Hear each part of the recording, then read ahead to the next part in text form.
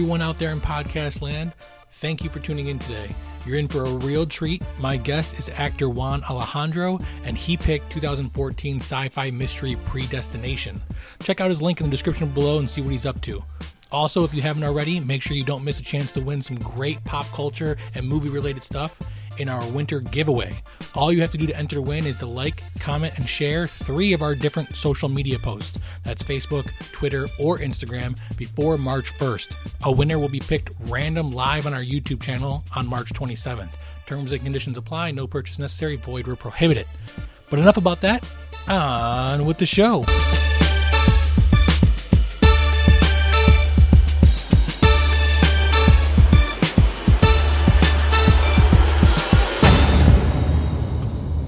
So, welcome to Gutsy Media Podcast, because movies are our life.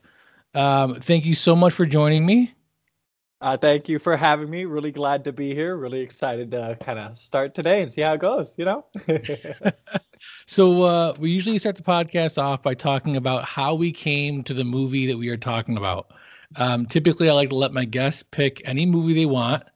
You want to go into a little bit of detail about how we got to Predestination? Yeah. Well, we actually, when I was coming down to picking of a movie, I wasn't really sure what to pick because, pick a movie to talk about. And if I have one movie out of every movie I've ever seen, what movie am I going to pick, But so I figured thinking, what are some of my interests? What are movies I like to try to break down and talk about, like when me and my friends get together and just have movie sessions? And time travel has always been one of my biggest things. Like the movie Project Almanac, I don't know if you guys seen that, the way it's jumping around there. Other older movies like Timeline, Time Machine, like it's just always captured my attention, the paradox of the movies they create. So as we were kind of breaking down how that concept flowed, you actually brought up that you had never seen this movie either. I looked it up and realized, this kind of fits right into what I'm feeling. So let's watch something new, because why go over something I've seen already? Let's have a fun experience breaking down a brand new movie that neither of us have seen, so we can hit that fresh take on what really settled. So yeah, I'm ready. Absolutely. So Predestination is what we picked. 2015, film starring Ethan Hawke. I had never seen it. I've seen a couple previews or a couple, mentions of it in like various videos that I might have checked out. So I added it to my list of movies I wanted to watch. And yeah, when you brought up time travel or sci-fi in general, it seemed like it really fit the bill. So didn't disappoint, I hope. Yeah. Ultimately, the goal of our podcast here today is to determine if this was a good movie. And as I always say, that question is subject to one's interpretation, whether you want to look at it from a cinematic standpoint, did it have good cinematography, soundtrack, acting, directorial insight, and so on, or if you just look at it from a storyline or a story standpoint, did it tell a good story? Was it entertaining? Completely up to you, but that's ultimately the goal we're going after. Was it a good movie? So, just starting right off the bat, opening scene, we got a guy in what appears to be like a boiler room almost. I don't think it was a boiler room, but it's very, pipes and stuff. It's kind of, this gave me the feel of like that closing boat scene in the Usual Suspects, where it's like trench coat, hat, it's dark, you don't really know what you're looking at or who you're looking at, and there's a minor explosion which leaves the character to which we have not seen their face with heavy burn. Their face is on fire, really.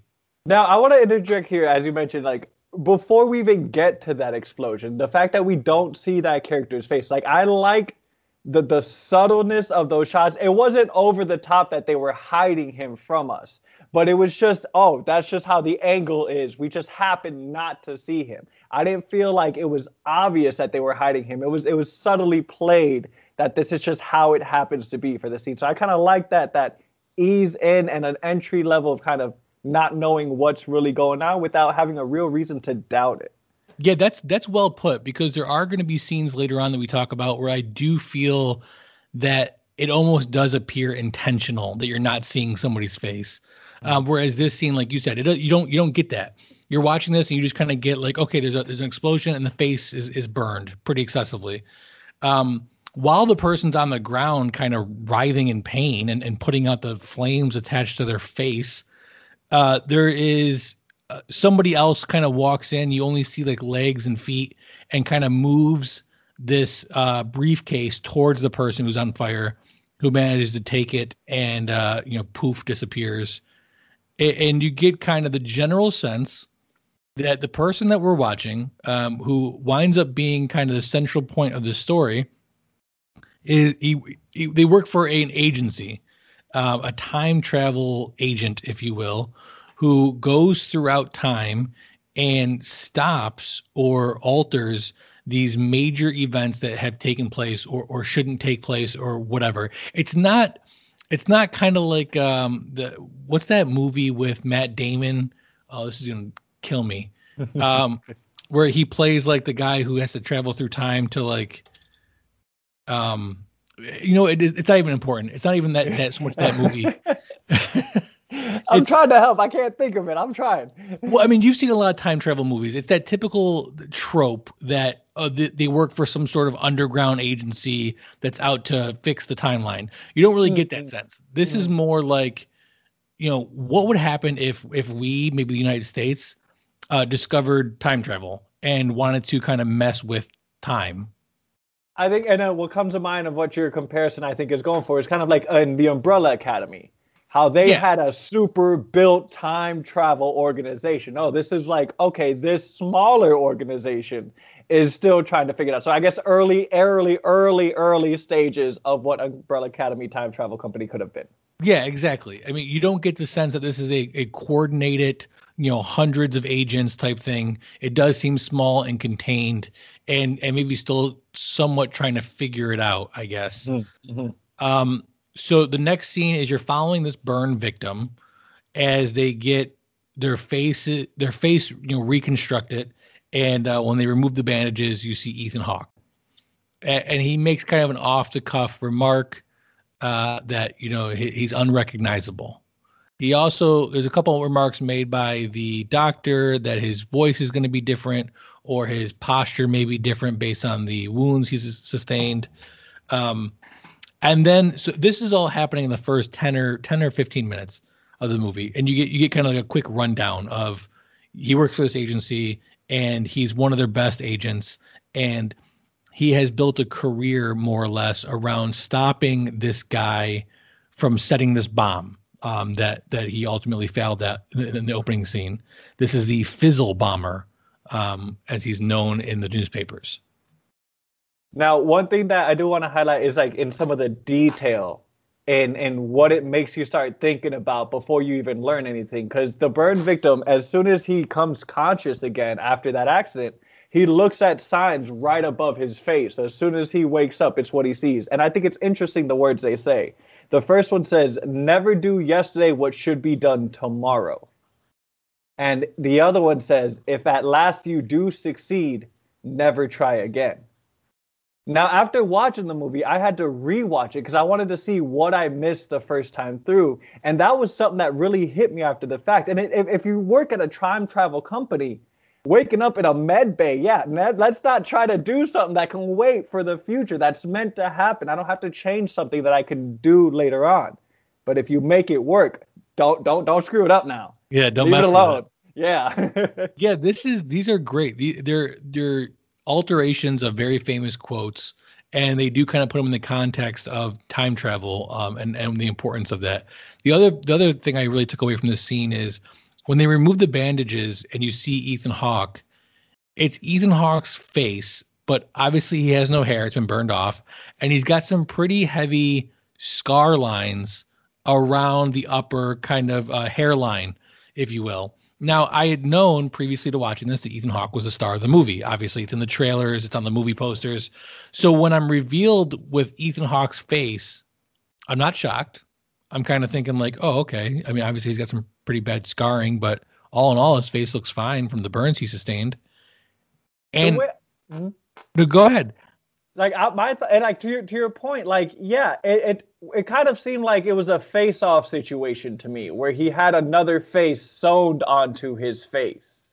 So you picked up on that immediately? That's what I kind of felt like. Not because if you even look around the eyes, it looked like there was a layer of skin on skin. So that's kind of what I thought it felt like there. See, I saw that, and my thought was Ethan Hawke doesn't look that bad for what he just went through. I didn't really assume that he had gotten a full face transplant, and which would ultimately work out in my benefit, because again, as the movie goes on, you'll understand why that scene is kind of subtly hinting at a full face transplant, I guess. Okay. Yeah, okay. It didn't lead to a reveal of anything down the line. Like I was still super surprised, like when we get there. But at least the other thing I really love about these types of movies, the time travel movies, is especially knowing that time travel is an element going into it, you don't know what to believe. Because you know there's going to be some big twist or reveal or overlapping timelines and stuff, but you don't know where. You don't really know what to believe, and I love that. I'm a big noir fan. I'm a big mystery fan, and I like watching a movie and kind of questioning every scene of what are they showing me that they're not showing me. See, that's one of the things I like how you mentioned how it's just one of the things that drive me crazy about movies, is especially the time travel movies, is that you could fall in love with something that you think they're showing you, and then it turns out something happens on the line that everything you saw no longer really ever happened. Right. So like, yeah, it's great, but it drives me up a wall. Love to see it, but I hate it at the same time. So the next scene takes up about 40 minutes of the movie. And I will say that this is kind of where the movie hits a little bit of a lull, but it's done very purposefully. Ethan Hawke, you assume, is going back on his next mission. He is now a bartender. You find out through the course of conversation that he's been working as a bartender for about 2 weeks. And he's kind of by himself, working behind the bar, a couple customers, no big deal. And he pulls off the whole bartender kind of attitude very well. And in walks a gentleman, sits at the counter, orders a drink. They exchange a couple snotty remarks. The customer is not very. His guy's name is John. Not very, warming to the bartender. He's actually kind of a prick to begin with. But they go back and forth enough where Ethan Hawke can get him to kind of open up a little bit, and they start talking. And John says something to the extent of, I got a story that'll knock your socks off, or I got, my story is one of the craziest stories you're ever going to hear. And Ethan Hawke bets him a bottle of what he's drinking, that it's not. So the next 40 minutes is John telling the story.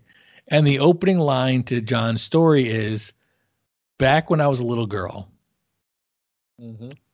And Ethan Hawke's kind of caught off guard, but lets it pass. No big deal. So John was born Jane, orphan, dropped off at the orphanage by presumably her parents, unwanted. She grows up in the orphanage, doesn't really fit in, is more aggressive than a lot of the other characters, a lot of the other children. Tomboyish. She describes herself as tomboyish, secluded, no real friends. Doesn't have any interactions with people of the opposite sex as she grows up. Leaves the orphanage. I forgot. Does she get like a job before the academy? I don't think so. No, because I think she was just finishing off school, and then it was right afterwards. That's right. Got connected. Yeah. So while she's in school or the orphanage or whatever. Oh, no! I'm sorry to interrupt. She was the living maid. She helped the house mother. Well, that comes after. So I think first, if I remember right, there's a gentleman that comes to the orphanage. This gentleman's played by Noah Taylor, very famous actor, has been in a ton of different things, very distinct face, been in Almost Famous, Vanilla Sky, Life Aquatic. I'm trying to think of what other big movies. He's always kind of the guy in the background. He's in Peaky Blinders, if you ever watched that. It's a great TV series. If you haven't, I recommend that. Mm-hmm. Yep. But anyway, So he shows up and he basically says, I work for an organization that likes to hire people who are extremely intelligent and extremely physical, and you seem to fit that bill. So will you come try out? So she does. And he's very upfront that it's a like a space program. She's shown some interest in being in space, although the story, or at least her early part of the story, is set in like the 50s. So females aren't given a big step forward in the space program, and she hopes to be kind of like one of the first female astronauts or something along those lines. Well, during her training, if you will, she's given a medical exam, and the doctors uncover something, and they mention it to Noah Taylor's character, who basically says, this is going to disqualify her. Let me tell her. And he just more or less tells her that she's out, that she's disqualified, she's not in, but doesn't tell her why. And I think at this point, I don't know about you, but at this point, I'm kind of, I know why. As the audience watching this, it's very evident that she's got to be a hermaphrodite, somebody who has both female and male genitalia. Yeah. Or at least it's also alluded to the fact that she doesn't know this. So maybe it's just internally. But the movie, thankfully, doesn't go into too much detail. Not that it's really needed. I think it would have taken away a little bit from the story. It's meant to be in there just as so you're aware as the audience member. This is something that is going on. Did you pick up on that? The fact that it started off with him saying when I was a little girl kind of led me to believe there may be something kind of along those lines happening. And then with her just talking about naturally being different, not really being attracted to sex in the same way as the other kids, it was like, okay. And it did kind of subtly kind of show you that, okay, she is different. And if you know, you clearly understand that she would have been a hermaphrodite, at least in some level, that whether she didn't know, like your point being internally more so than externally. Right. So she leaves the program. I think it's at this point where she gets the job kind of, as a maid or live-in type of housekeeper. The person whose house she works at reads all these little true confession type girly magazines, which this is kind of a side story throughout the movie is she eventually becomes a writer for these magazines. But it doesn't really play any importance to the plot whatsoever. I'm not really sure why they put this in there. I think it was more so maybe to kind of humanize the character. You start seeing her story, her interests, things that she likes, and they're able to kind of tie back subtly to that typewriting hobby passion as the character develops. So yeah, that's true. She had a passion made me want to root for her a little bit more. Do your hobby, do your thing, girl. Yeah. So Jane, who is the girl, is played by Sarah Snook. She's not really in much anything else after or before this. She's a pretty good actress. I mean, she plays both Jane and John. And I think she does a pretty good job. Yeah. I thought she was great. It took me at first when I saw John at the beginning, I'm like, okay, features, maybe it's just like a softer, younger person. Young boys sometimes don't always grow more facial features or stronger kind of indented features. But then it was after the fact I even had to look up in IMDb, wait, did she play both parts? Because she actually did very well, I feel, kind of keeping them, even though the same person, individual characters. Yeah, agreed. They have very distinct personalities, it seems like. I mean, with enough subtleties in between them where you can see where they are similar enough to be the same person, but also distinct enough where you get the sense that John's been through some shit, Yeah. So Jane works as kind of a housekeeper for a little while. She winds up bumping into somebody, really in a happenstance, that she hits it off with. They go out for a couple of drinks, eventually start dating, and wind up seeing each other for, I think it's supposed to be 2 years in the movie, but it seems more like 6 to 8 months, I guess, in kind of what they're showing you. Because remember, she's telling this story. So this entire life story that she's telling takes place over a course of 40 minutes. So it's very quick. This is really what I was alluding to in the past, where the gentleman she bumps into, they don't ever show his face. And it seemed very intentional, which led me to believe this is obviously somebody that we've seen already. Now, see, my first instinct was that the man who who she loved was the main character. I kind of thought that too. I shouldn't say that I thought it was somebody we saw already. I thought it was definitely going to be a big reveal at some point. At some point in time, we're going to see his face, and it's going to be a big reveal. There's also a lot of conversation, and it's worth noting. Initially, before Jane starts telling her story, she shares this kind of dialogue with Ethan Hawke's character that they talk about the Fizzle bomber, because at this point he's done a couple different explosives, and people are on alert, and they share this back and forth where John says something to the effect of, sometimes people deserve it. Almost there's like some sympathy. I don't know how to say sympathy, but there's some it's like full support. Like, yeah. I wouldn't really say sympathy. Like, people deserve what they get. Like, I thought it could have been John at this moment. Like, 100%. It felt real heavy pointed. Like, it's you, bro. 100%. That was my thought too, because again, I'm thinking Ethan Hawke's on a mission to find the Fizzle bomber. He's obviously engaging with this person for a reason. He's a large part of the story. This must be the Fizzle bomber, and we're getting some backstory on where the Fizzle bomber came from. Mm-hmm. So fast forward, Jane has run into this guy. They hit it off. They date for a little while. She gets pregnant.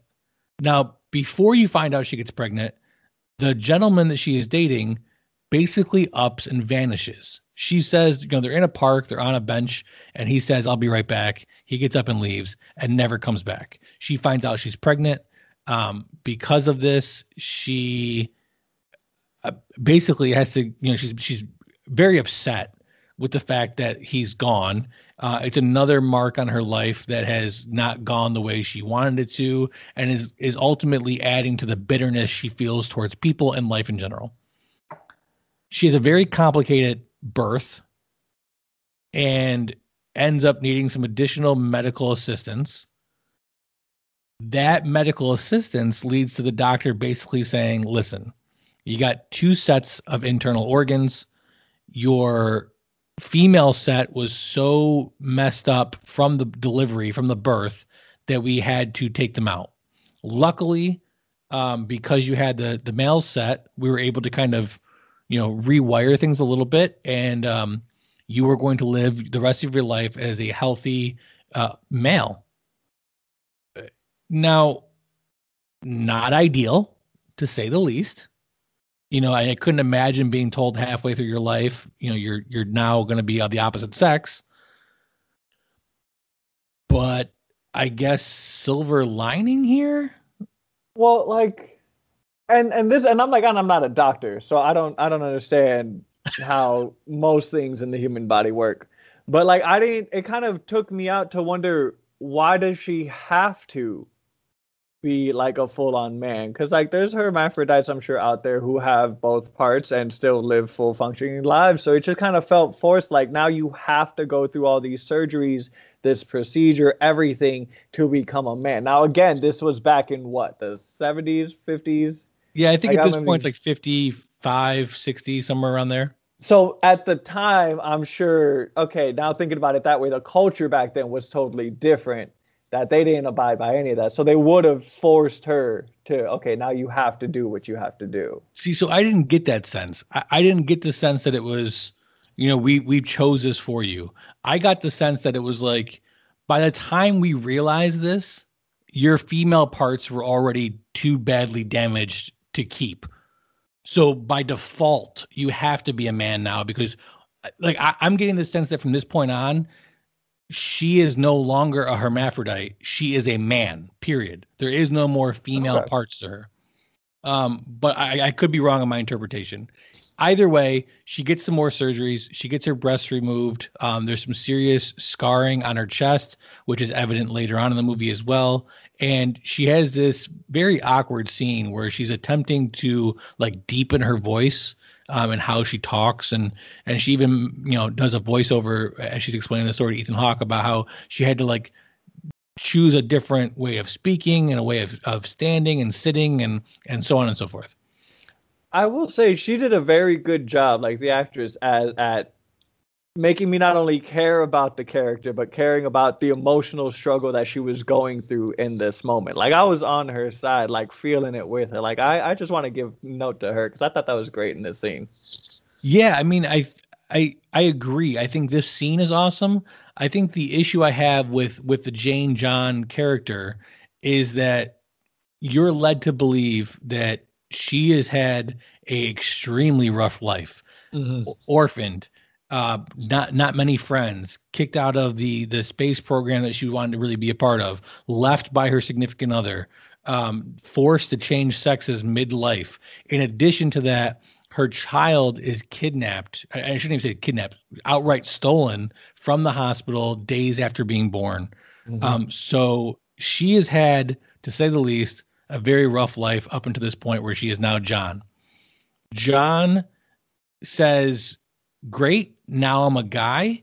So now I can go back to the space program that I was excelling at and see if they'll take me back. He goes back. They basically say no. And he continues on and does some writing for a magazine, for the True Confession magazine, which leads him into the bar to meet Ethan Hawke. So we're now taken back to the bar out of this 40-minute long flashback, and Ethan Hawke tells John, "What if I could put him in front of you?" What?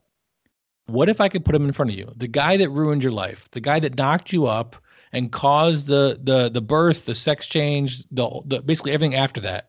What if I could put him in front of you and I could guarantee that you'd get away with it? Would you kill him?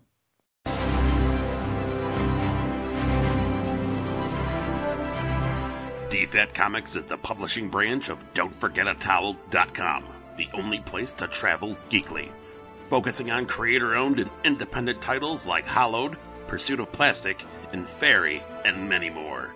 DFAT Comics will be a mix of genres appealing to every kind of reader. Join the new source of comic book entertainment with DFAT Comics.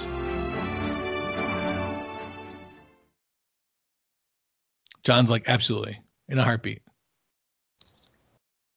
So like, that's a wild question there. Like, well, I mean, I'm assuming that from John's perspective, this is hypothetical. Yeah, of course I'd kill him, you know? You're not expecting what's going to happen next. I guess my question is, as an audience member, when you're watching this, do you think, what do you think when this conversation's happening? It was kind of like, I didn't know if he was serious or not at this moment. Because like your point, yeah, it's a joke. Oh, could I do it? Do it. But the fact that he is a time traveler kind of opens the door to any possibility. So I was kind of curious to see where they would actually take it. And it was interesting to see as like the movie would progress, the sudden change in tempo as things like, all right, now it's time to start making moves. So I didn't realize it. I didn't expect it, I would say, to move that quickly once decisions had been made. That is very well put. So I'm watching this. I'm assuming that at this point, I've already cracked the movie. Clearly John is the fizzle bomber. Mm-hmm. Ethan Hawke is there to stop him and, otherwise kill him or something. And then when Ethan Hawke says that, I'm like, wait a minute. Is he going to help John, or how is this storyline going to play out? You know, how is Ethan Hawke going to do this for John, Jane, and had that play into the master plan of, getting rid of the fizzle bomber? But like you said, this is the point where things start moving very quickly.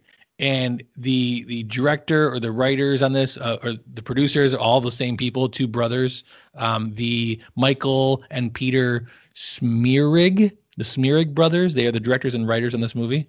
Mm-hmm. They start piecing things together very quickly for you. So Ethan Hawke escorts John to the basement of this bar and proceeds to tell him very quickly, I'm a time traveler. I can take you back in time, and you can see this guy. And, while he's saying this, they're doing it. They're having the actions. He pulls out the briefcase, spirals the thing to the specific date and time. Now, I just want to point out that the briefcase looks like a violin case. So this movie just messed me up. I'm never gonna trust anyone ever walking down the street with a violin case because I'm assuming they're time travelers. I love that. I love that they didn't go with the typical briefcase. There's no reason whatsoever for them to go with a violin case. They don't mention why. There is no violin. There's no hint at somebody playing a violin. It's just that was just a subtle little thing they put in there, and I really liked it. So he does a little knobby turny thing. They go back in time. They're in a warehouse. Ethan Hawke immediately starts changing his clothes. He throws John some clothes, throws John some money, throws John a gun, and basically says, listen, the organization that you wanted to be a part of so many years ago, that's this organization. It's not space. It's time. It's time travel. This is your tryouts. You go kill him. I'll pick you up afterwards. And if everything goes well, you'll be, the new member of the secret society, if you will. So John's like, cool. All right. I know where he's going to be.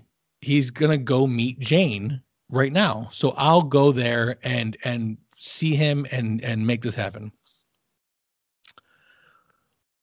Well, Jane is there. She is leaving a class. She bumps into John, and they have the exact same exchange that Jane alluded to in her flashback. And that moment. This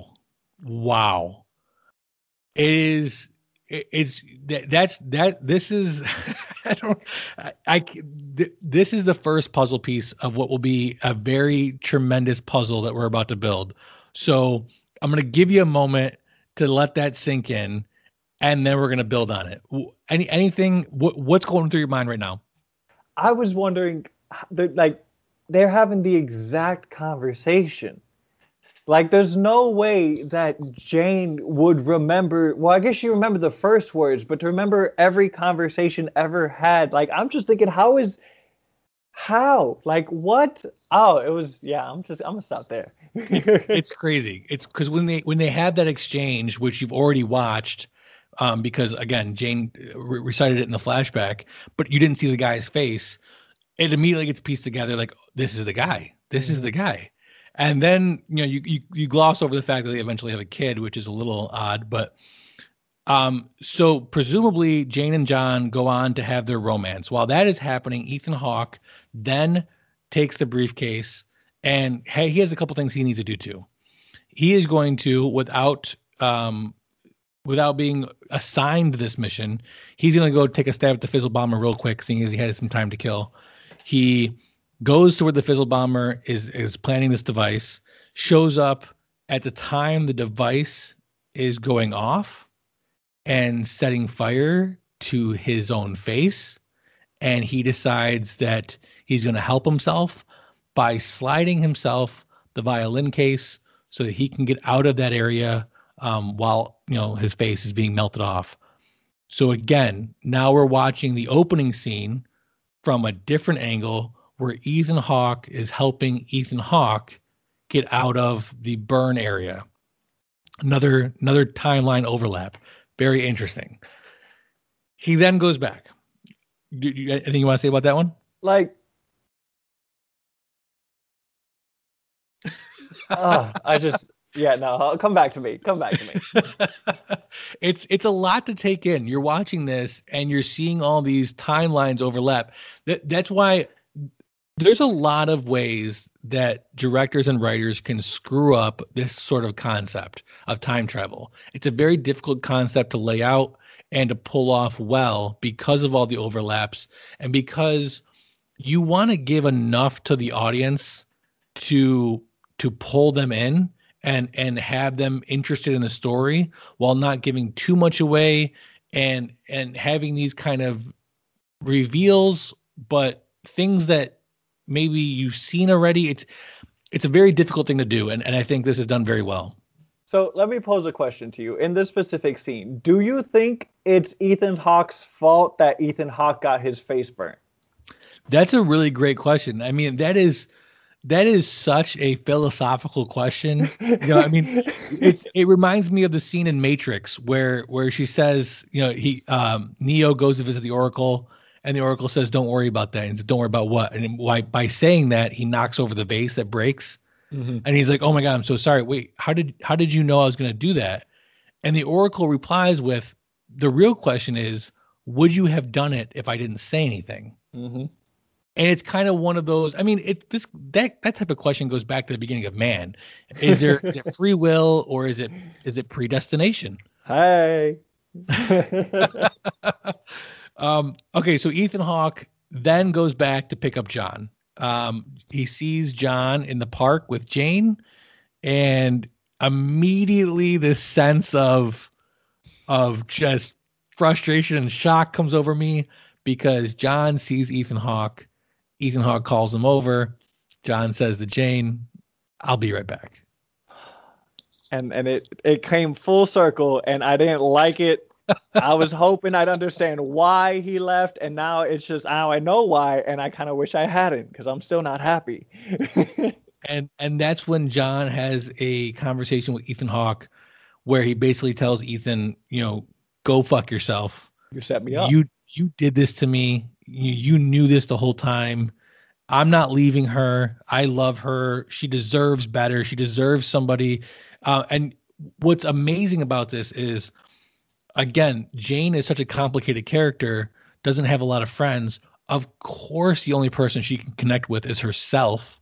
And John is so hurt and destroyed by the love lost that the only person that he can bond with is Jane, who he's going to want to protect and heal and make sure never to hurt. So when they're having this exchange, I'm wondering what in God's name gets John to leave, because at this point he's like, there's no way I'm leaving. There's nothing you could say or do to get me to leave. And Ethan Hawke basically says, this is just the beginning. This is the first step. You've now understood who you are. You need to understand who I am. And it's like, I mean, just sparks coming out of my head. Yeah. This is where the movie gets insane. So Ethan Hawke takes John to the secret government hideout, or I don't know, the headquarters, and basically says, okay, now you're an agent, you're going to go on your first mission. And they have this kind of scene where, she gets the suit on. It's almost like the Will Smith Men in Black scene, not quite as over dramatized, but while this is happening, Ethan Hawke grabs a hold of the briefcase, and he goes on a little side quest. He is then approached by Noah Taylor's character, who is sort of the manager, mentor of this organization. And they have a quick little exchange in a hallway area of what appears to be some sort of not hospital, but like office or I don't know. They're in a hallway. And you learn that Ethan Hawke is close to retirement. When an agent retires, they're able to really go anywhere and kind of stop and settle there and be there and no longer time travel. You also find out that the time travel allows you to go plus or minus 53 years from the time where time travel was invented, which is like 1987 or 88 or something like that. Which is an odd number. Can we just say random, all right, just, okay, this is the limits of time travel. Cool, thanks. So I actually appreciate the fact they didn't do like a solid 50 years, because they'd be like too coincidental, but it's 53 years, plus or minus 53 years. You also find out that this whole time travel organization was created because of the Fizzle Bomber. Because the Fizzle Bomber was doing some stuff, and there's one massive explosion that killed, a couple thousand people, and that led the organization to kind of look into how that could have been prevented, which led to the invention of time travel and so on. It's kind of like that. They say, it's like, I'm gonna butcher this phrasing, but it's a lot of the lines of people don't grow until they're forced to. Right. So this organization wasn't able to build to the level it's at unless the Fizzle Bomber had been there to make them rise to the occasion. Exactly. So Ethan Hawke has one last thing he needs to do before he retires, at which point he plans on retiring to New York City, which is the location of the final bomb from the Fizzle Bomber. And he's going to retire there. I think it's like 5 years before the bomb happens. Noah Taylor's character gives him a file, says, this is basically the only clue that we have towards the Fizzle bomber. And it's like a dry cleaning receipt or something. So he takes the file. Noah Taylor leaves. Ethan Hawke then proceeds to go through the door in the hallway, which leads into the baby unit of the hospital. The nursery? The nursery, thank you. Where he takes the child and leaves, time travels 20-something years in the past, where he drops the child off at the orphanage. What? Yep. So John is Jane. John and Jane have baby. Baby is Jane. You ever see Futurama? Philip Fry, he's his own grandfather. Yeah. This is kind of what came to mind, but he's his mother, and it's like he's the mother, father, and the child. Like they're them. It's everything. It's what? Yeah. Crazy. The paradox. It's a forced paradox that it is what it is, and it can't ever not be. Full loop. It's unbelievable. It's really wild. But we're not done. No, not at all. Not at all. So Ethan Hawke retires. He goes to New York City. While he's having this montage of retirement, setting himself up in an apartment, there's a couple clips of him drinking some coffee, reading the newspaper. During that montage, you also have a montage of John getting his nice suit on and going on his first mission. His first mission is to find the Fizzle bomber. He is able to locate the Fizzle bomber and exchanges some gunfire with the Fizzle bomber. The Fizzle bomber leaves. It managed to elude him, at which point he finds the device, attempts to defuse it. It ignites and burns his face off. And we're back around on this crazy train. What? Yeah, full circle again. So I'm not. We're gonna recap in a second. Let's just throw out the ending. The ending. Ethan Hawke is attempting to investigate the Fizzle bomber in retirement. He does a full Sherlock Holmes and figures out that the Fizzle bomber is going to be in this exact place at this exact time because of the receipts. He goes there to the dry cleaners like after dark. He opens the door and he finds the Fizzle bomber sitting there. The Fizzle bomber is a long-haired, bearded Ethan Hawke. I hope you were sitting down for that. Yeah. And at first you're like, wait, what? But then Ethan Hawke explains that I did not mention something earlier that I probably should have. You find out in the exchange between Ethan Hawke and Noah Taylor that time travel, doing it too excessively, can really mess with your head a little bit. So when Ethan Hawke retires and takes his final violin case to New York City, it's supposed to decommission, but it doesn't. It actually remains active. So when he finally comes across the Fizzle bomber at the end, Fizzle bomber Ethan Hawke tells regular Ethan Hawke, basically, you went on additional missions. You went on several additional missions with your stolen violin case, and because of these other bombs that the Fizzle bomber has set, it might have killed, a couple people, a couple hundred people, a couple thousand people, but it saved hundreds of thousands because the people that have died in these explosions that the Fizzle bomber has set did not then go on to do these awful things that they would have otherwise done. And he's showing him newspaper clippings that he has gotten from other time periods of these horrific things. And he's explaining to him, this train derailment didn't happen because the conductor who was too tired wound up dying, blah, blah, blah. And the Fizzle bomber explains to him, you have a choice. You can kill me, which will set you on this course to become me, or we can live together in harmony and and change the story. I just love the line he says there. He's like, or you could learn to love me again. And I'm like, oh, I should learn to love myself again. Why not, right?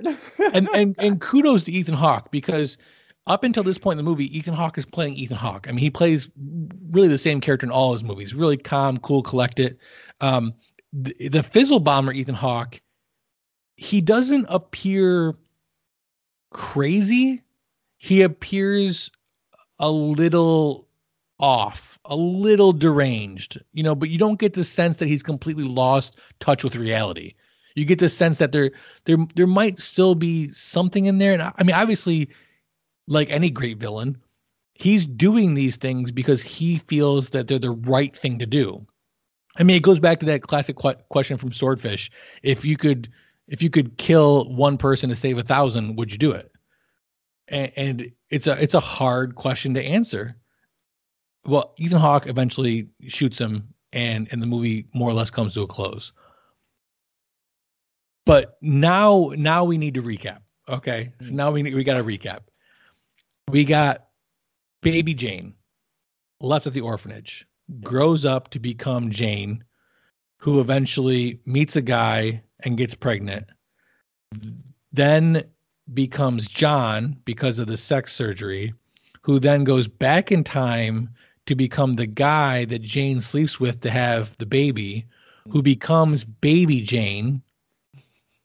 John goes on to become Ethan Hawke, who then becomes the Fizzle Bomber, who then spurs the creation of the time travel agency, which then leads to Ethan Hawke being able to take baby Jane back to become Jane, setting the whole story in motion. What? It's like if you try to loop it back, it's which came first, the chicken or the egg? Which is Ethan Hawke there? What? Yeah. Which is made reference to several times in the movie. The other thing that I picked up on immediately is that there is a scene when John and Ethan Hawke are talking in the bar before he's even telling his backstory, where he's trying to light a cigarette and he can't get the lighter to work. And Ethan Hawke pulls out a lighter to light the cigarette for him, and it's the same lighter. I didn't catch that. And I noticed that, and I was like, that's weird. And my first thought is, again, Ethan Hawke is there to catch the Fizzle Bomber. I'm thinking like, oh, it must be like a lighter he picked up at a crime scene or something that led into John's got to be the Fizzle Bomber. But if you go back and watch it again, it's the same golden lighter that he's using, which is weird. Such a crazy movie. Crazy movie. Before we go on to answer the question, was it a good movie? I do have some things that can help us figure that out.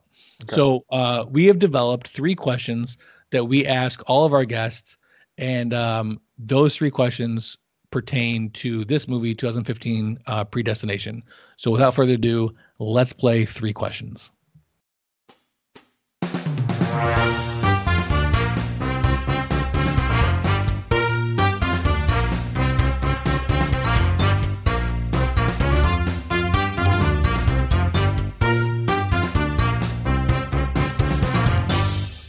Okay, question number 1.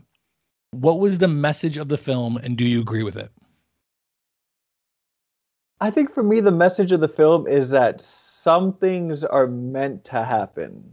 Like, you can make alterations to it, because even they mentioned that the Fizzle Bomber has changed the date of his final explosion based on them trying to catch him. But I guess it says that life has a certain way of ending.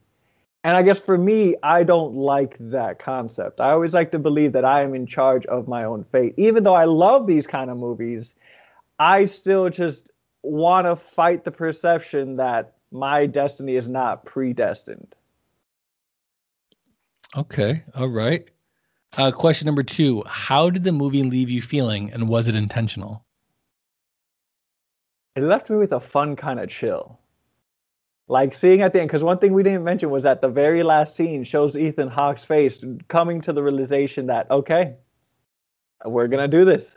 Like, he commits. So it's like okay, I felt myself kind of grinning to that. Like, this, I want to see a part 2 of the Fizzle Bomber in action. This was basically the Fizzle Bomber's origin story.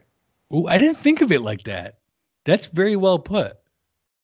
I wonder, like, is this one of those movies where you could just start watching it again at the end and just, have it loop, but instead the second time around you're watching the Fizzle Bomber in the background set these bombs, and it's kind of like that's a really well put. It's his origin story. Okay, question number 3. What is the most important sequence in the movie? I think the more so, do you mean like most important, like scene section? Just however you want to interpret the question. I think it's the moment John meets Jane.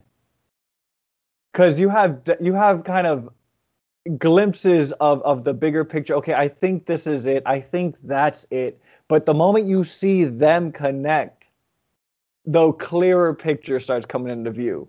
And it leads the way for the bigger reveal at the end. So I think that moment right there, everything leading up to it, more so the flashbacks to it, and then finally seeing it would have been the biggest, most important piece. Yeah, I mean, I agree with you. For me, it's a struggle between two different scenes. Mm-hmm, mm-hmm. For me, this movie is really 2 loops, if you will. You had the Jane John loop in the beginning. Mm-hmm. That whole with the baby and that whole thing. It's really the first half of the movie, and I agree with you. I think when Jane bumps into John, that's the most important sequence of that half of the movie. Mm-hmm. But I think the second half of the movie is really the Ethan Hawke Fizzle Bomber loop. And I think the most important sequence of that half or that kind of movie is the reveal at the end where he walks in and sees himself. And again, to me, that's one of the best scenes in the movie is Ethan Hawke, who I don't think is a great actor. I think he's a good actor. He does such a great job playing the Fizzle Bomber, even though you only see him for maybe 5 minutes of screen time. Mm-hmm. Because he's able to play this borderline. I mean, it's not a Joker type performance. He's not completely broken from reality. He is very coherent. He's very, it's very apparent that he's doing this for a reason that he thinks is good, but he does seem a little off. I mean, obviously he's got the longer hair, the beard. He seems a little crazy, but not deranged. I think it's like a sense of hyper sanity. Like he's so overly aware of the fact that we are just meat carcasses run by bone systems that none of it really matters. He can sacrifice the few for the bigger amount because in the end, none of it still really matters. Do you think that Ethan Hawke as the Fizzle Bomber at that point in his life, do you think he sees the irony in the fact that his actions have led to the creation of this time travel agency? I don't think he. Well, he even says one of the things he says is along the lines, I've been able to save more people this way than within the agency. So I don't think it really matters to him at that point. He's doing what he feels is right. Yeah, that's such a good movie. I mean, well, that's my answer. I mean, the 3 questions, the plot summary, was this a good movie? Notice the movie, yeah, I would say yes. And the loops, like you mentioned, the 2 loops, this movie moves in the infinity symbol. Yeah. Back and forth forever. Those 2 loops are going to cycle forever into infinity. So I like that layout at the end. Yeah, I think a lot of these movies, prime example that comes to mind is Primer. A lot of these movies can be really hard to kind of get your mind around. It can be hard to understand. I know when I watched Primer, I had to watch it and then I had to look up like another hour and a half worth of stuff online just to kind of comprehend what happened. And that's such an easy thing to do when it comes to these time travel movies because of the paradoxes and the overlapping storylines. But in this movie, I didn't have that issue. I understood what happened. Mm-hmm. I thought it was very good, very well laid out. And it wasn't so complex where my brain hurt, but it wasn't so easy to understand where it was like, oh, that was kind of stupid. I think it was a very good movie. Yeah, I agree. You knew things without knowing all of it, and you still felt good about what you thought you knew because, I'm one up in the movie. But nope, surprise, there was another twist. So yeah, I agree. Thank you for this. This was great. No problem. So one of the other things we love to do is we love to play a game called Guess That Tomato.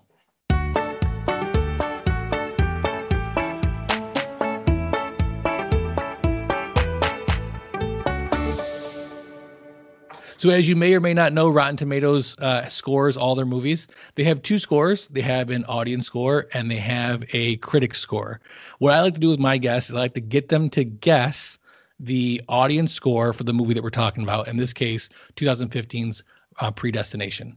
I'm going to let you guess, and then I'm going to give you a couple hints, and then we can see if you want to change your guess. So what do you think, scale of 0 to 100, is the audience score for Predestination?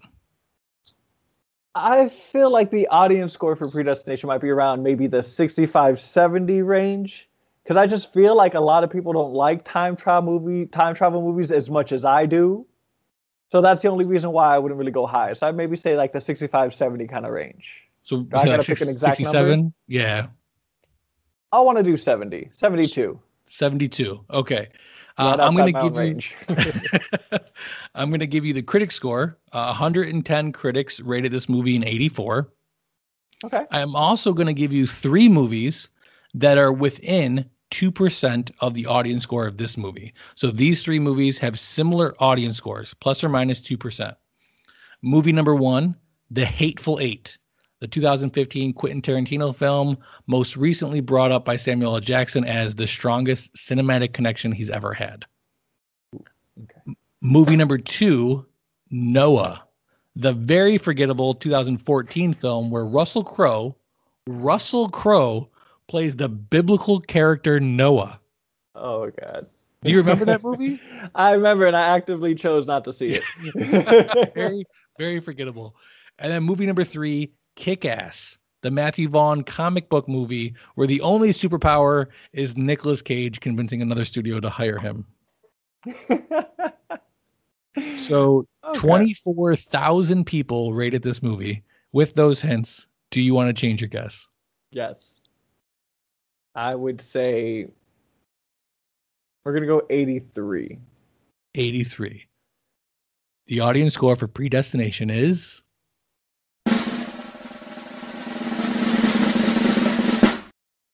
75. I was closer with my first You were guess. closer with your I first one. overshot it. I got too cocky with it.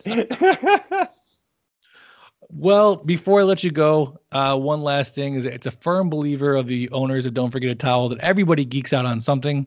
While it may not be comic books and movies, it might be time travel and Ethan Hawke. So I got to ask you, what is it you are geeking out on right now? Well, one of my things I'm looking forward to in geeking out is comics. I love comics, DC Comics. That's always my thing. Superman, #1. I don't care who disagrees with me. You're wrong, respectfully. But just going there. Like, I'm looking forward to the Justice League movie. I keep looking at things that are coming out about it. People who kind of say the what ifs, what's going to happen. It's all going to be wrong. We're never going to know until it's out. But everything just kind of leading up to that is kind of what I'm super hyped at the moment about. Yeah, I mean, you got the ultimate time travel movie there with the Flashpoint that hopefully will. If they pull it off, that would be amazing. We'll see. We'll see. HBO's dumping a lot of money in not only the Snyder Cut, but just the full, follow-on movies and TV series and so on. So that's great. I gotta agree with you. I'm geeking out with that as well. So before I let you go, anything you want to plug? Any projects you got going on you want people to know about?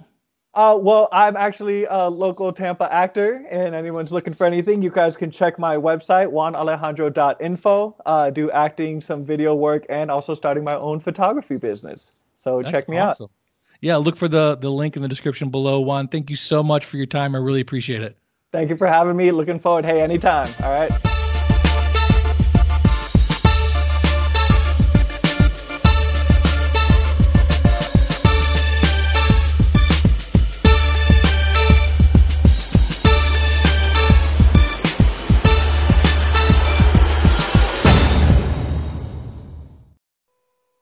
You've got Gutsy Media Podcast. Leave a message about any movies you covered, and maybe we'll add to the show. Thanks. This is Marco from Tennessee. A long-time listener, first-time caller. Love the show. Every week is fantastic. But now I'm calling about Premonition. Fantastic movie. Glad you're finally getting to it. But here's the question for you. How did Ethan Hawke not know he was fucking himself?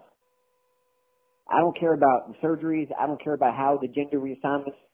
He knew he was fucking himself, and he fucked himself anyway. Then he had a baby that turned out to be himself. Ain't that fucked up? Merkel out.